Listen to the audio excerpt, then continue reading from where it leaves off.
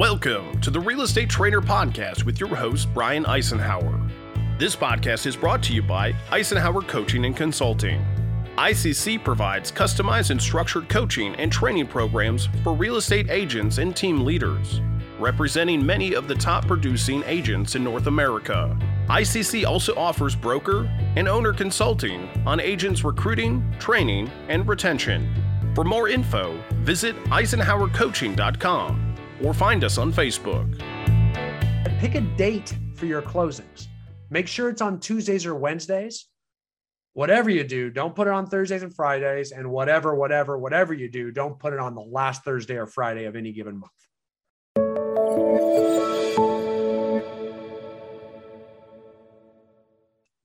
Real estate negotiation again.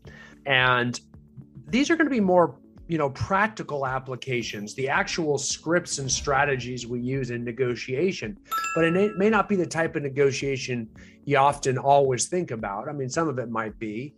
And this comes from, because oftentimes I would say more often than not in real estate, because real estate has become so plug and play with our contracts, there isn't a lot of face-to-face negotiation that goes on between buyer and seller, or even buyer's agent and listing agents. It's really just, sending contracts back and forth.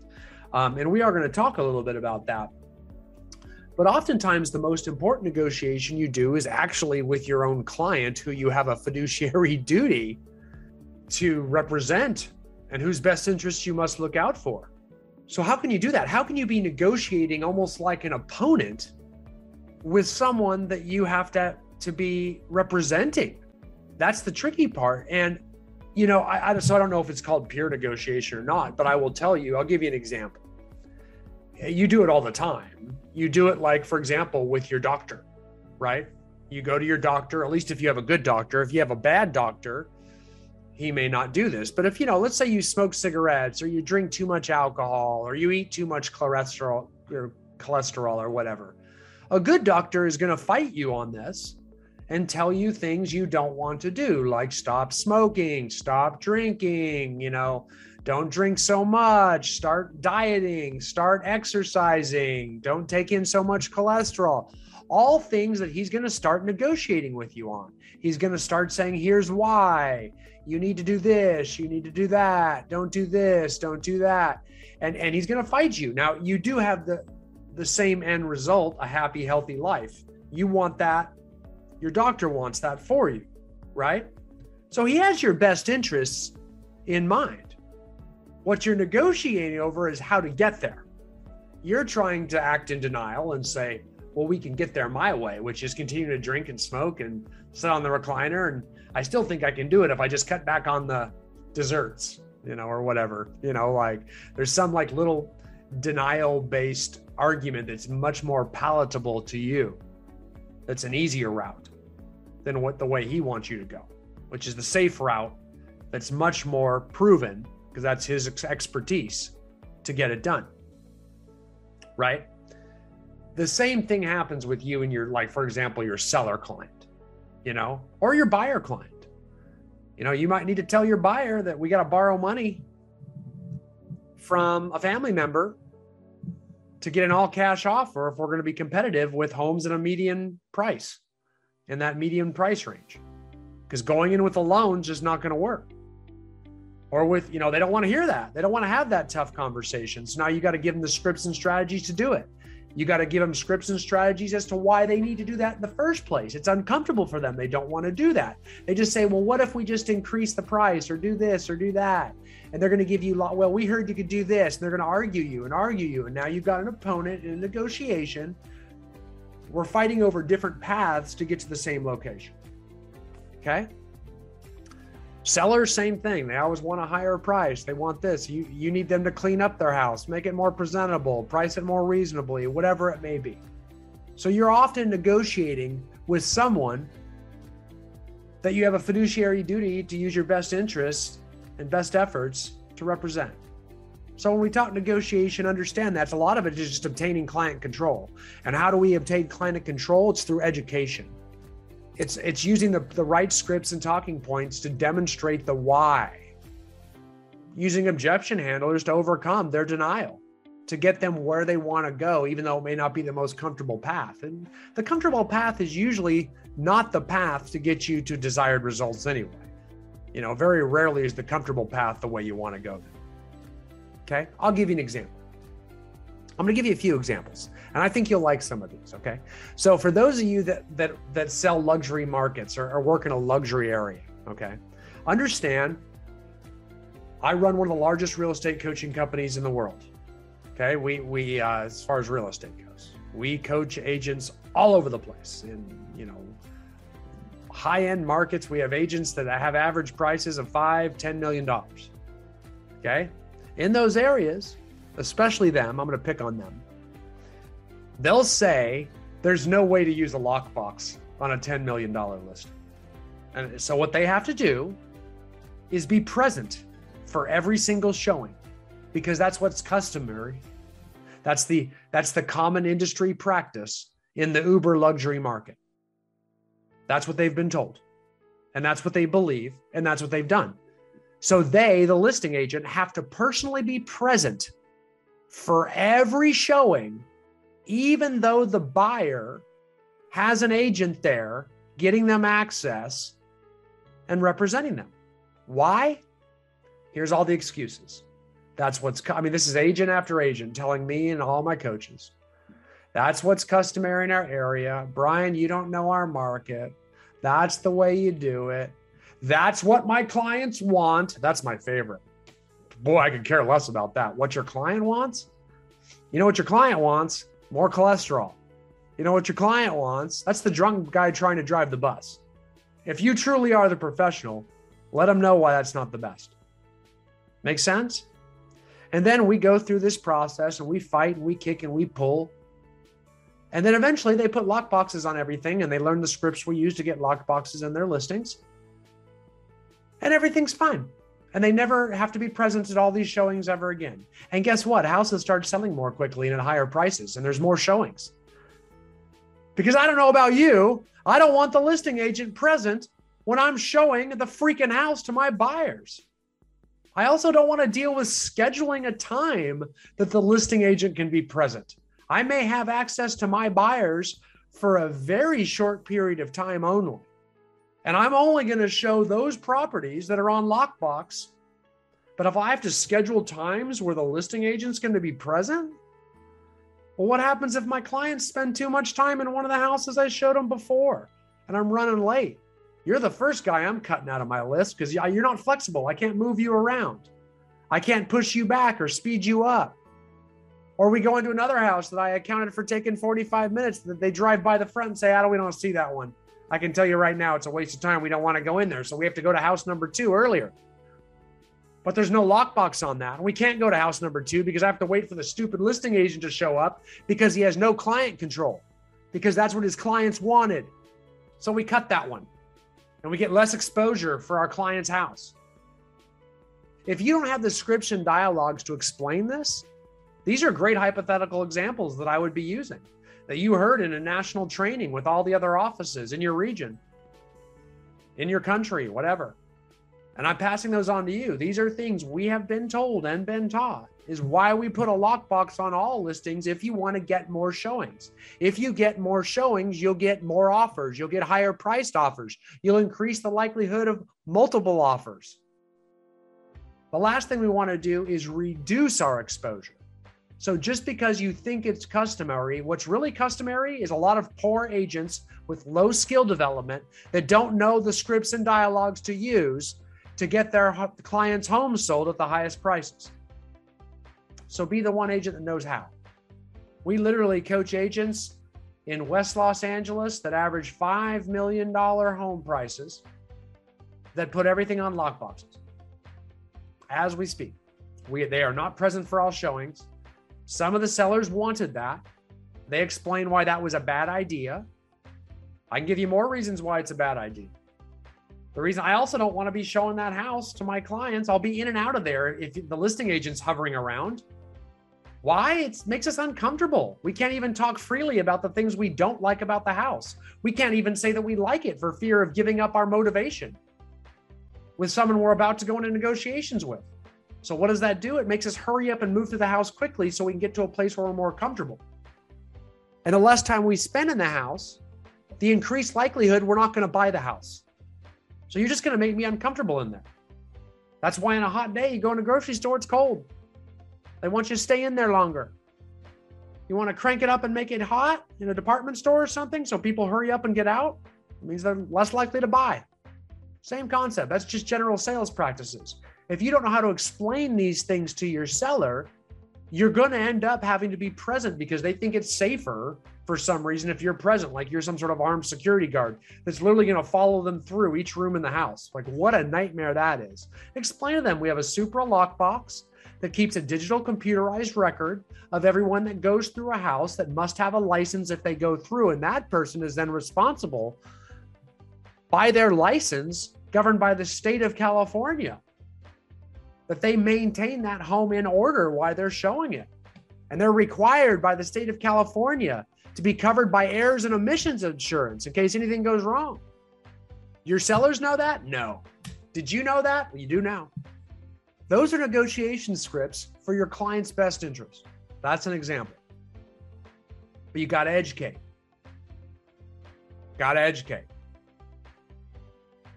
Give you another example. A lot of times we will coach agents repeatedly, and they'll tell me, man, this real estate's so tough. You have to work nonstop. Are you sure you want to get into real estate? You're always working. Nights, weekends, doesn't matter. I mean, that's real estate. And my response is, if you say so, but I don't think it is. It only is if you have poor skill development and you don't know how to negotiate. Because that's not true. Most top agents do not answer their phone after 6, 7 o'clock at night. But that's just the top agents. Low producers, yeah, they answer the phone all the time. They have no skill training, no development. They're desperate. That's not customer service, guys. Nor is it professional. I mean, do you consider real estate a profession? Do you want to be a professional? I mean, think about it. When you think of professionals, do you think real estate agent? No. You think doctor, lawyer, accountant. Those are professionals, right? All people that don't answer their phone after 5 o'clock, by the way. But yet, for some reason, a real estate agent who wants to be called a professional in the slowest industry on the planet feels the need to answer their phone at 8 o'clock at night. What are you going to do with that at 8 at night? It's a slow industry, guys. Calling them back at 8 a.m. is just fine. Nothing's going to happen over that period. Nothing. Unless, of course, you pick it up and really think something is going to happen. And then you talk to them from 8 to 8:45, and then you write up that offer from 9 to 9:45, and then you email it to them at 10 o'clock at night. You wait for them to sign it and get it back to you at 10:30 in the morning, 10:30 at night, and 11 o'clock you put it over the listing agent, and you really think the listing agent's going to do something with it at midnight. Because he's not. Because he's a top producer. He's got listings. So he doesn't deal with you at that time. And then you're like, man, I don't know why this is such a hard industry. I don't know why people don't work. I sent it to you and you screwed up in the beginning. Call them back at 8 a.m. when you can do something with it.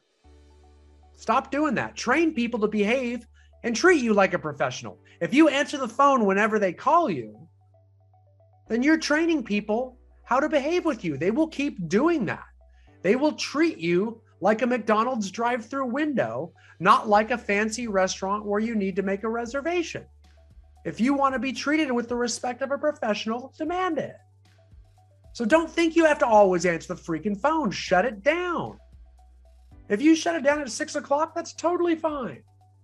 If you shut it down at 7 o'clock, that's fine too. I don't think you need to go that late.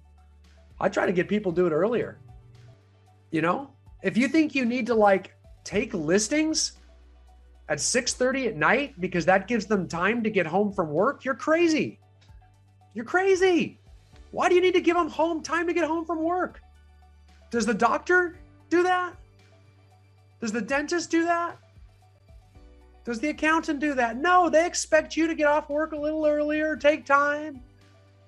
I don't want to deal with people at 6:30 when they're tired and they're hungry and their kids are running around and you don't have much time to talk and we can't be professional. We make bad decisions because we're cranky and hungry. Stupid. Treat it like it's a serious profession. Schedule your listings at 3 at 4 o'clock. Hold the line. Use the tools that we've been talking about on negotiation. Be okay with no's. Hold up your standards if you want to be a professional. Stop trying to be Johnny on the spot. If you're making Johnny on the spot, your value that you add, oh boy, you're right. You're going to be a bottom feeder. You're a dumpster diver. You're going to have the worst clients out there. The clients no one else wants. The ones that just demand it right now. I want you right now, or I just move on to the next one. If that's what all your clients are going to look like. What a nightmare. What a freaking nightmare. That's the business you're developing by your design. You basically got unprofessional clients because you're desperate. If you act desperate, you'll believe in desperate, right? Imagine this. I need an attorney right now. So you just start calling until an attorney will meet with you right now.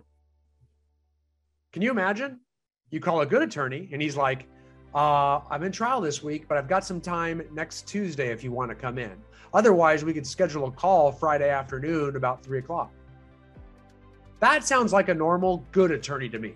He has other clients. You call the attorney that says, hey, yeah, I'm just hanging out. Come on down right now. I'm totally free. I'm starting to worry about the level of competency of the attorney you're about to go get into a relationship with. Same with real estate agents. If they're totally free to jump for you right now, you're probably their only client. Might have a competency issue. That's why you wonder how the top agents get so many clients. Hold your standards. Hold the line when you negotiate with your clients over your standards. All right, example number 3, practical application. You are not available to your clients, your vendors, or your affiliates in the morning. Your mornings are you. Your mornings are exercise, prayer, meditation, family, lead generation activities. Those are your mornings. So if a appraiser needs you to open up a house for him, tell him to get a lockbox key, or you can meet him in the afternoon. If the home inspector needs to do a home inspection in the morning, tell him to get a lockbox key, or you can meet him in the afternoon, but you're jammed up in the morning. If you think the buyer needs to be present, say, hey, the home inspector would prefer to do the report because it takes a long time and he needs to focus. You're going to get a full copy of the report and the home inspection. Any questions you have about it, I can go over with you, and the home inspector will definitely talk to you about any problems or questions you have. And that's true. They'll all do that. And you just want to make sure your home inspector will do that. But if you got to make it a big old deal where you go to the house with the home inspector and the home inspector's got to go there and the buyer's got to go there, you're cruising for a bruising for everyone involved. You're going to make this so stressful for that buyer. They're going to have the worst home buying experience ever. They're going to freak the heck out. Be a nightmare. And you wonder why some, and we think we're just providing this great customer service. We wonder how some clients just talk about how stressful a transaction is. It's an agent that doesn't know how to manage client control or client expectations. They wonder how stressful it was. It just was. It was just stressful. I don't even know why. Well, there's one reason right there. You just took a drunk person and put them in a situation where they have to make all these decisions and they get stressed out about stuff they know. I mean, we see this stuff all the time. Oh my God, a water heater's not strapped. Like, for us, it's just mellow. We'll handle it. For them, they're like, what about an earthquake? This is crazy. These sellers are so reckless. They just get all stressed out. Any of you guys ever had a colonoscopy where you can actually have a choice there? You can get knocked out. I recommend that choice. Or you can actually watch the video, go up the chute. Don't do that one. Let the drunk guy, you literally don't do that one. Get knocked out. Don't watch the video. That's stressful. That's stressful.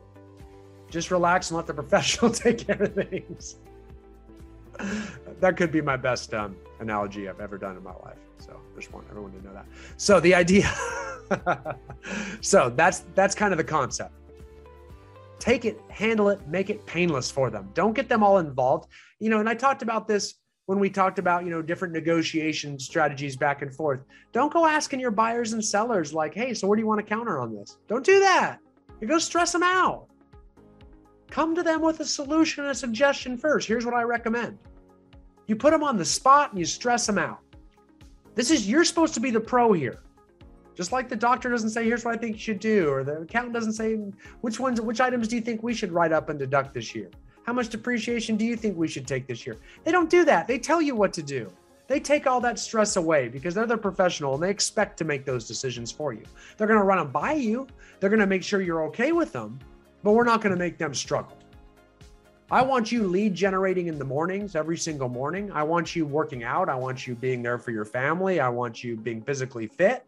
I do not want you running around and helping out your vendors or showing property in the morning. That's what the afternoons are for. You get your work done first every single morning. If you haven't read an amazing book, it's on my recommended reading list. It's called The Miracle Morning by Hal Elrod. Strongly recommend it. They even have a new updated version called The Miracle Morning for Real Estate Agents, which was co-written by a few of my friends in the industry. And it really talks about the importance of having a structured, blocked morning without distraction. So you don't have time to all of a sudden train wreck your business plan and your career in the morning to let an appraiser in or to let a home inspector in. That needs to be afternoon. So just remember, if anybody says, hey, are you free to get together on this morning at 10 o'clock? Say, I'm kind of jammed up in the morning, but I could be free at 11:30 or, after lunch or 1. Do it that way. Always have that script ready. Be remotely busy. Don't just always be available. And they don't need to know who the appointment's with. They don't need to know the appointment is with yourself. I've got an appointment. I actually have another appointment that morning, and it could just be you, making your SOI calls. Could be you doing your meditation. Could be you dropping the kids off at school. Whatever it is, I don't care. It's none of their business. It's no one's business what your appointments are or who they're with. The fact is you've got it in your calendar time blocked.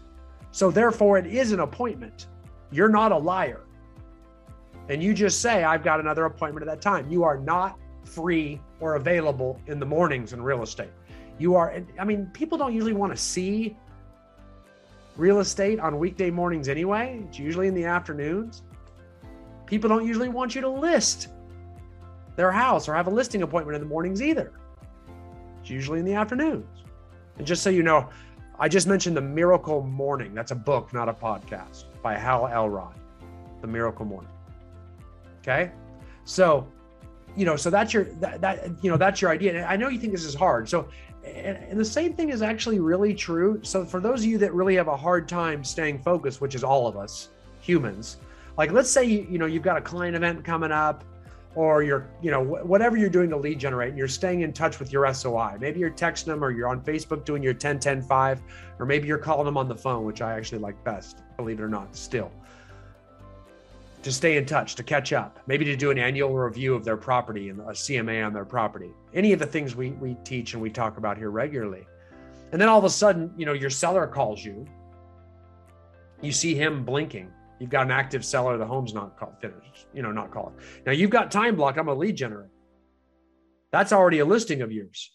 If you answer that phone, you're probably not going to lead generate anymore that morning. You're going to call him. You're going to talk to him. You're going to get off track. Then you're going to have to go to the bathroom, maybe get a bite to eat, maybe get some coffee, whatever. Train wreck your whole morning. So what do? You don't answer that phone call. You don't pick it up. Top producers know how to do this. Guys, if someone calls you at 10 in the morning and you call them back at 11:30, if they are angry with you, something is wrong with them. Make sense? So start to develop those habits. Hold your time blocks. Your time blocks are to generate business. Your time blocks are to grow your business. If you spend time answering phone calls, that's servicing existing business.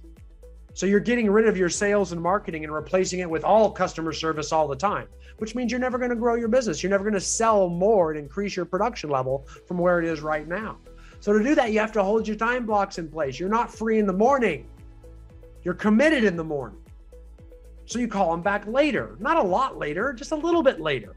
And you're going to look like an attorney who doesn't always answer his own phones, but gets back promptly.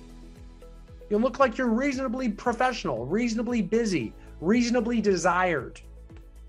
I know it's hard to do, but it's actually very doable and you do it all the time. If you don't believe me, imagine this.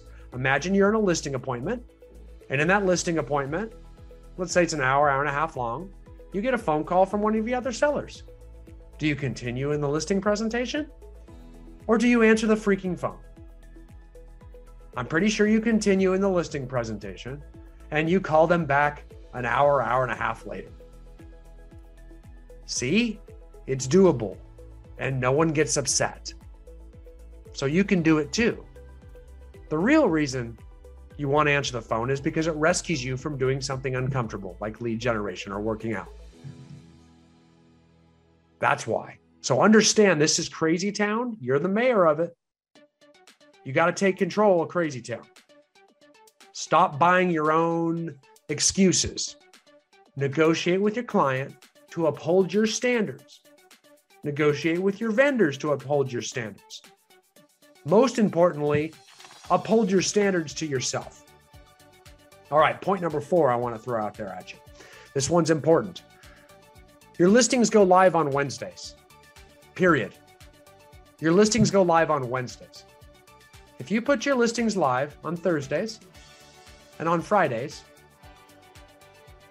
like so many agents do, you're going to work all weekend long. That's the first one. Everybody's going to be calling you about it on Saturday and Sunday. And you're going to be one of those agents that says it's so hard working all weekend long. And you're going to reduce the exposure for your sellers. Reduce it. Here's why. If you list it on Wednesday, it just gives you 1 or 2 more days earlier to A, field all those questions during the normal work week from all the agents that see it. A lot more agents will see it because they're starting to look for what they're going to show their clients and schedule showings for that weekend. It's 1 more day they can see it. They can see it on Wednesdays, they can see it on Thursdays, they can see it on Fridays, rather than the people that just see it on Fridays and have to scramble on Friday to get in there. Not to mention your sellers are getting all these last minute showings that they can't prepare for. They don't know. So now you disrupt their weekend. But you just say that's how it is because you're a freaking tornado. You can't manage yourself using bad practices. So you make it stressful for your clients again. And you say that's just the market. That's what we have to do. But yet other agents aren't quite such a mess because they list on Wednesdays. Not to mention all the hype around, and hopefully you have an open house that first weekend. I pray you know to do that. You always have an open house the first weekend, preferably on the Saturday. Now you got all this hype. You're inviting your SOI to the open house, your circle prospecting and mailering and flyering and reverse targeting on Facebook to everybody on that reverse targeted database on Facebook to get all the neighbors to that open house on Saturday. You got time to market and get that open house going because you know it's going to get sold if you're in a low inventory market. Most people are all the time nowadays. So when that happens, you better take advantage of it. And you got Wednesday, Thursday, Friday to build up all the hype. And all that hype just increases the likelihood of multiple offers, which gets your seller a higher price. Why would you shorten it on a Friday or a Thursday? Why? I mean, that doesn't do anything for you. You worried about the other agent, the buyer's agents wanting answers right now? Stop worrying about the buyer's agents. They don't pay you for that. Stop worrying about other agents. Trust me. You're a negotiator, which means you don't people please. Remember that? Your client comes first. Not one agent's going to be, what do you think the agent's going to do? Say, well, you know what? I don't like it. This is too early. I want an answer right now. Beat it. Pound sand, buddy.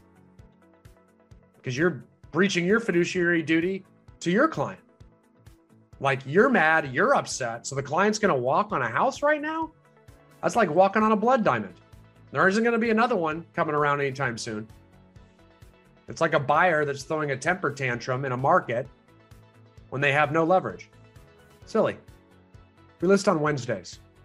All your phone calls will happen before the weekend so you can have a life. Your sellers will have a much more controlled life. You'll get increased exposure, increased activity around your listing. We always hold at least 1 open house per listing. It's always the first weekend, preferably on a Saturday because it front ends that push. Most of our clients that we coach have 2 open houses for every single listing, always. Because just because we get under contract in a week doesn't mean we're done negotiating inspections and appraisals. So we have the second open house, the second weekend for backup offers, just so they get real stress and they remember where their bread is buttered. So if you start getting real, just because you pulled us off the market, doesn't mean I'm done advocating on behalf of my client. We're off the market, but just in case you get too demanding with your request for repairs or your appraiser that you need because you are a deficient buyer that needs a loan, has to have an appraisal, and the appraisal comes in low, just remember, you're coming up to my price. I'm not coming down to yours. Why? I got backup offers. Remember the open house I had? That's an agent that works. I don't need to answer my phone. I just work for my client's behalf. I don't stop when it goes under contract. I keep going. Not to mention, I generate a lot more business for myself because I keep having these open houses. It all works together. It's lead generation, productive activity. Guess what? Have a fun time competing with me in a listing presentation if they interview you and me and you're not doing all that for them. Because I'm going to tell them all that I'm doing all that. You're the one that's going to say, oh, open houses don't work in this market. Guess what? You just lost the listing to me. Because they like my energy. They feel I'm clawing over the table. I'm going to do all this stuff. They wonder why you're just going to put that sign in the front yard and pray. You're the lazy one. You're what they think real estate agents really are. Worthless, except for your access to the MLS. Because they don't want your counseling, that's for sure.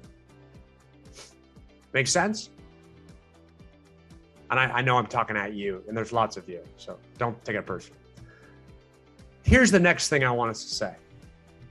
I like it when you present all those offers of that listing that you put on a Wednesday on Monday afternoon, not Sunday afternoon. Do not present offers on Sunday because you just made your Sunday and the seller's Sunday a living hell. All those agents that put in offers are going to be calling you all day Sunday. Why? Why do you do that on the Sabbath? Why? Why not wait to Monday? Sorry, everybody has different Sabbaths. Why do you do it on the weekend? Wait till Monday when everybody's at work and everybody's actually supposed to be working. Plus, it gives you one more day to collect offers. When the buyer's agents say, why? I want to answer right now. Say, I can't. This is my seller's instruction. That's when we're going to have time to sit down professionally and go over the offers. So you're going to have to be okay with that. I got to represent their needs. There's your script for negotiating with the buyer's agent. It is what it is. You tell the seller what you recommend. They say that's what they want to do. Then you tell the buyer's agent, here's what they want to do. Now, all your hassle from the weekends has been pushed to before the weekend and after the weekend. Your showings are spread out evenly. Your weekend showings are more likely to be scheduled in advance, so your sellers aren't as terribly disrupted, yet you're going to have a lot more exposure because I stretched it a couple days each way, it's actually on the market longer, increasing a likelihood to get more multiple offers. Why don't agents like that? Freaking real estate agents are lazy. They want to put that thing to bed and get that commission check coming. They don't like to sit in limbo. They're horrible negotiators. Horrible negotiators like to have it all wrapped up. They don't like it to be sitting untied. They don't like to let it ride a little bit. Good negotiators can keep things untied in limbo. They'll be okay with things being untidy for a while. That's a good negotiator. They hold the line. Keep it open. All you do is create an increased likelihood that you're going to get more offers. Now, it's my fifth big tip. I want you to always schedule closings on a closing date, not 30 days from now or 45 days from now. And I want that date to always be on a Tuesday or a Wednesday. Especially you on the listing side, it's much easier for you to do this. Always schedule closings to occur on a Tuesday or a Wednesday and do it by a date.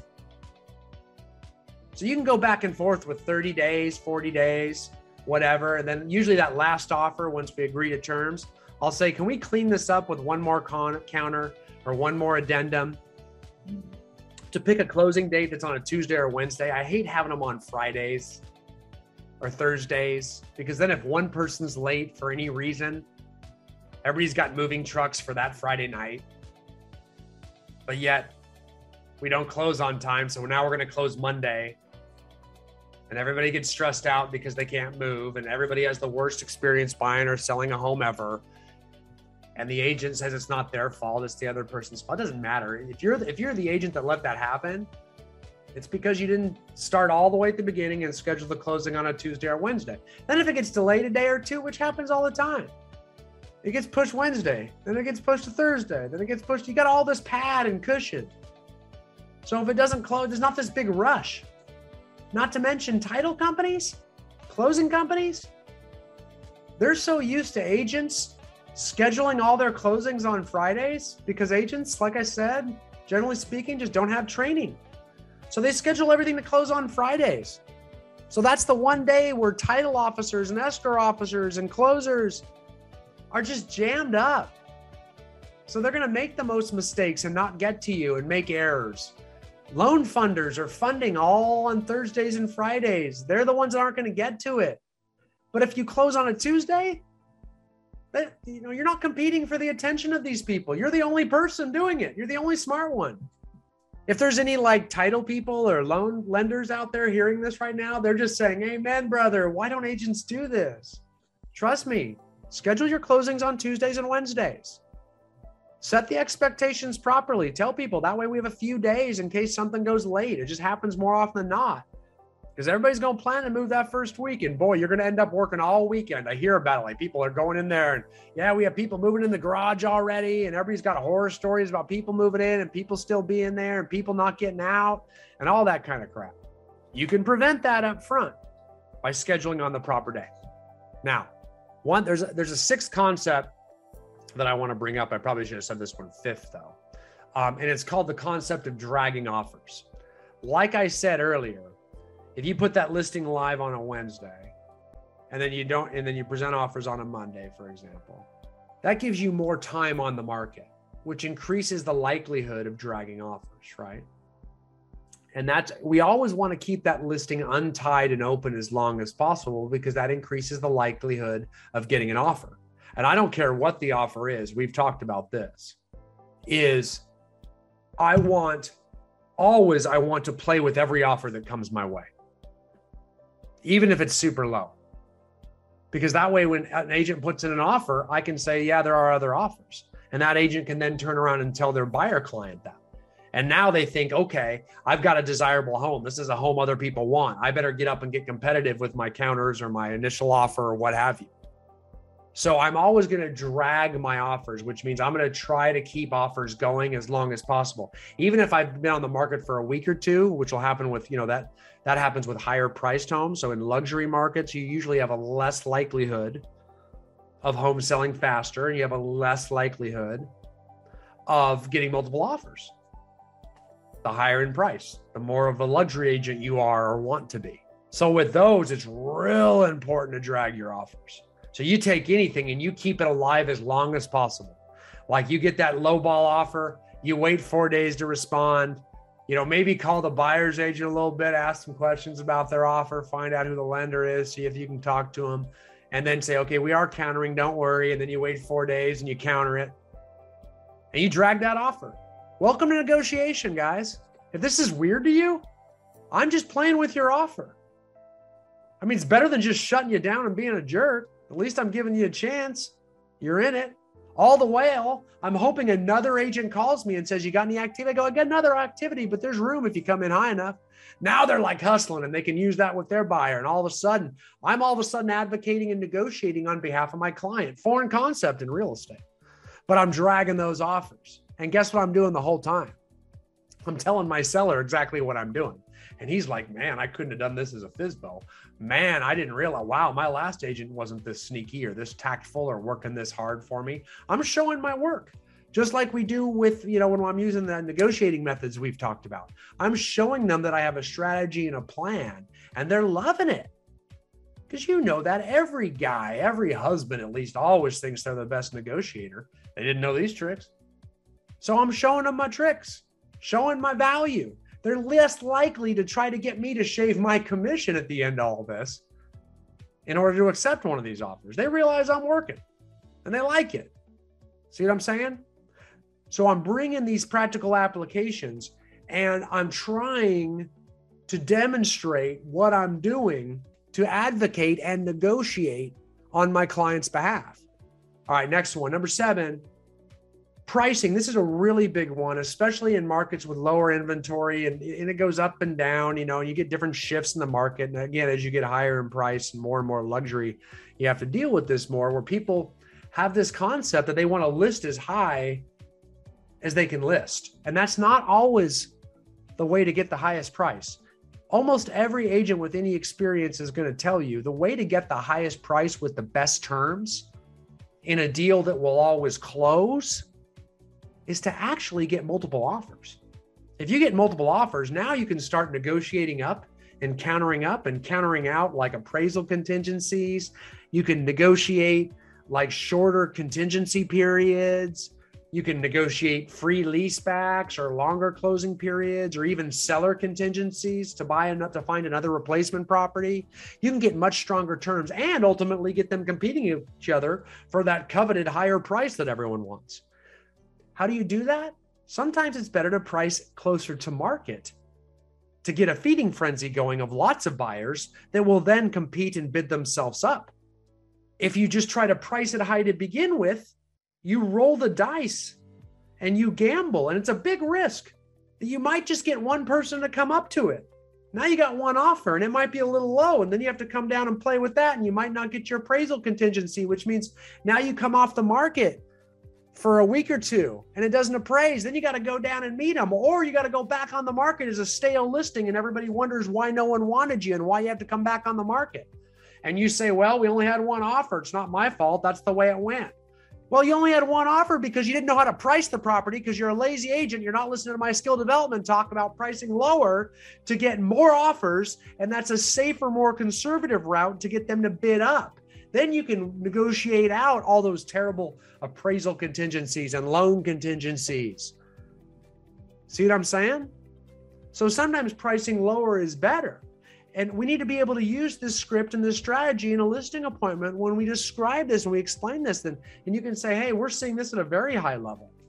We're getting taught to do this. And we're seeing on average, we get a much higher price per listing when we have multiple offers than we do one offer. And that's the risky thing about trying to price it way too high, is you're going to have less offers going up there to get it. Make sense? So think about pricing it a little bit closer to market, lower, and then letting the offers drive it up, and then you can control the terms better.